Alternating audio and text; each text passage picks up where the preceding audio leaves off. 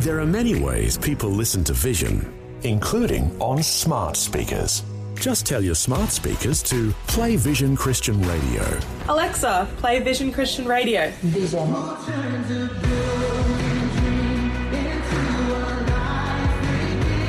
Yep, it really is that easy.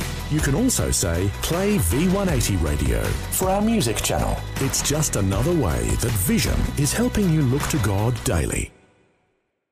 Jesus said, "If you hold to my teachings, you are really my disciples. Then you will know the truth, and the truth will set you free." I have come across many different definitions of marriage. For example, someone once said that marriage is not finding the person you can live with, but finding that person you cannot live without.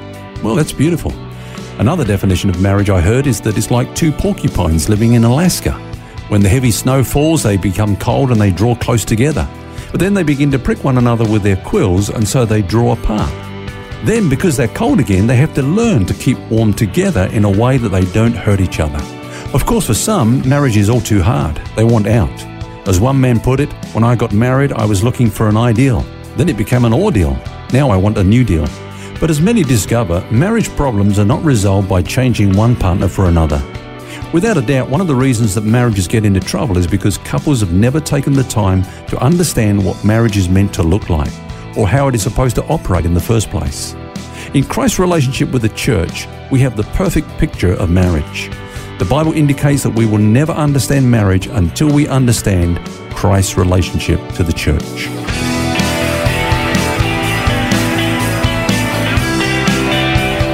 This is Set Free with Ken Legg. And we're touching on a subject that is in dire need of some good wisdom this week, and that is marriage. And Ken, you made a very interesting observation there about marriage, especially about the porcupines. What is it supposed to look like? Who do we look to in order to know what marriage actually is, what it should resemble? Good question. And I thought we'd actually take some time today, Phil, trying to define marriage biblically. Probably the first thing we need to note about marriage is that it is an institution of God. It's a God idea, not a good idea. You know, one of the reasons that marriage is under attack today is because people seem to have the idea that it originated with man. Of course, if it was instituted by man as a convenience, then it can be dissolved by man as an inconvenience. But of course, it was instituted by God, not man. In fact, it was the first thing that God instituted. It predates the institution of the church, the nation, and even the giving of the law. So when you consider it, Phil, since it's the first institution of society, then it's really the foundation of society. Yet so many marriages are in trouble. They're falling apart all around us. You know, without wanting to become negative, it seems that so many marriages are ending in divorce, but not just that, but in bitterness and fights and people not talking to each other anymore. Why is it so hard? Yeah, marriage is hard. Actually, that reminds me of a saying I heard recently, life is tough. And the response to that is, in comparison to what? That's the alternative, you know. And it's true that, you know, marriage is not easy, yet God said it's good. It doesn't have to be easy to be good. Some of our listeners right now might be facing challenges in their marriage, and they might question that statement that it's good, you know. But God says it's good, even when we can't see that. In fact, you look at Adam. He didn't get it right from the word go. I mean, God saw that it was good, but Adam didn't. Adam was quite happy. He wasn't even thinking marriage, you know. And so when God said it's not good for man to be alone, instead of creating Eve, the next thing he did was to bring the animals to him to be named. And I guess, you know, after a while, Adam was getting the picture. They're all coming in pairs. Then he said, well, where's mine? You know, where's my partner? So he was getting it that it's not good to be alone. And he saw his own need. Now, I say it's good for this reason. It's good spiritually because apart from the Word of God, it's probably the most sanctifying instrument in our lives. See, we were created in divine love. And divine love always reaches out to others. That's what God does. He's always reaching out beyond himself to others. That's divine love. But of course, when we fell in sin in the garden, we come under the power of self-love. I put it this way, it's like a flower that is open in full bloom. That's divine love, reaching out to the world. But a flower that's closed up in bud, it's holding itself tight together. That's like man under self-love. It's a good picture. Now, of course, you know, when we get saved, we come under what we call agape love, which again is man reaching out to others, reaching out beyond himself. And Phil, I believe that the greatest thing that you and I can have is someone else to care for in our lives. And marriage, of course, is learning how to serve one another in love. It's pretty deep when you think it through. Marriage is the institution for society. Without marriage, society really can't function well. It's also good for us individually because it helps us to love and care for another human being. Give us some more understanding though, Ken, because these are all good things to talk about, but how do we really wrap our head around it?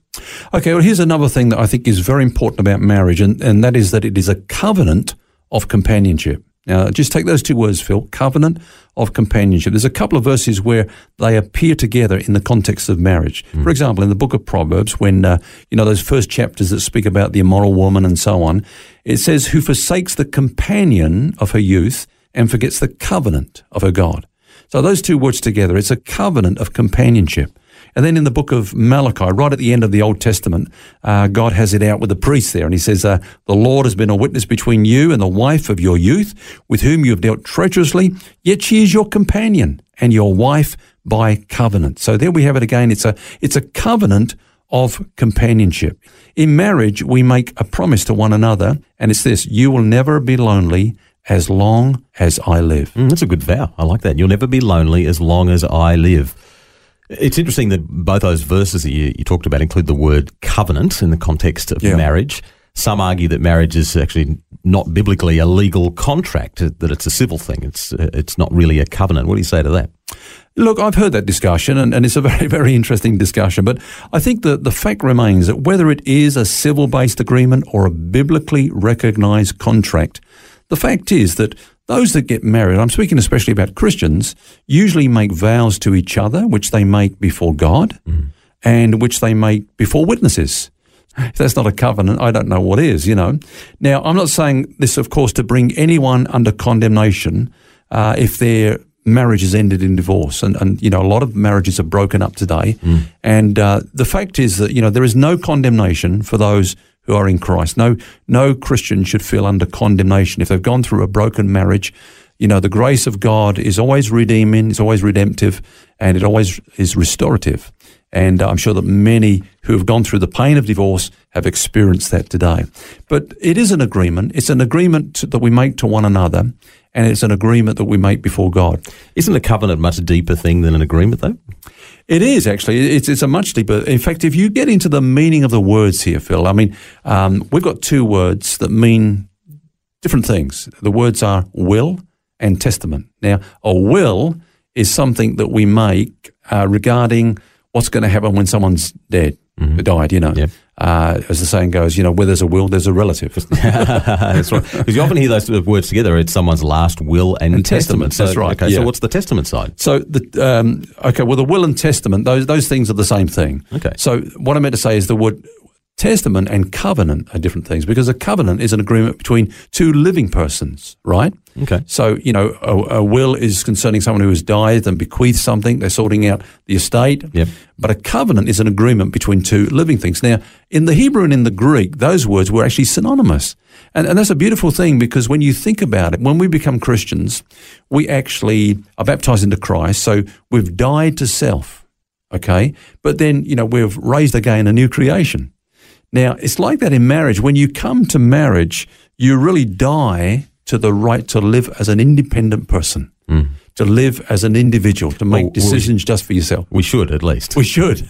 That's the challenge. That's the challenge. But of course, you're alive to the marriage. It's a whole different life now. We're one flesh. We have a shared life together in this marriage relationship.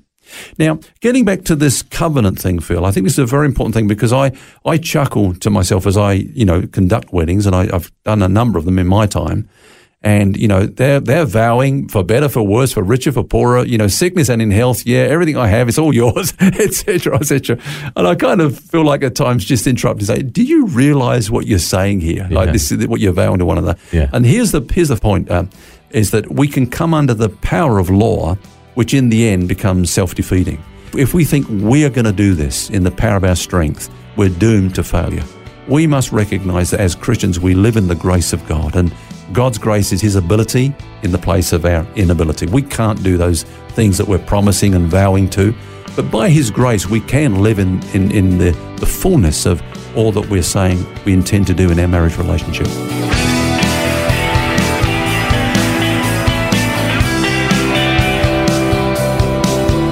practical discussion today on the subject of marriage, and there's more to come tomorrow. Hope you can join us. Until then, remember, you don't have to carry that baggage. God wants you to be set free. For books, DVDs, small group studies and other resources from Ken Legg, including the book Against All Odds, which features topics from today's message, visit the Vision Christian store at vision.org.au. That's vision.org.au.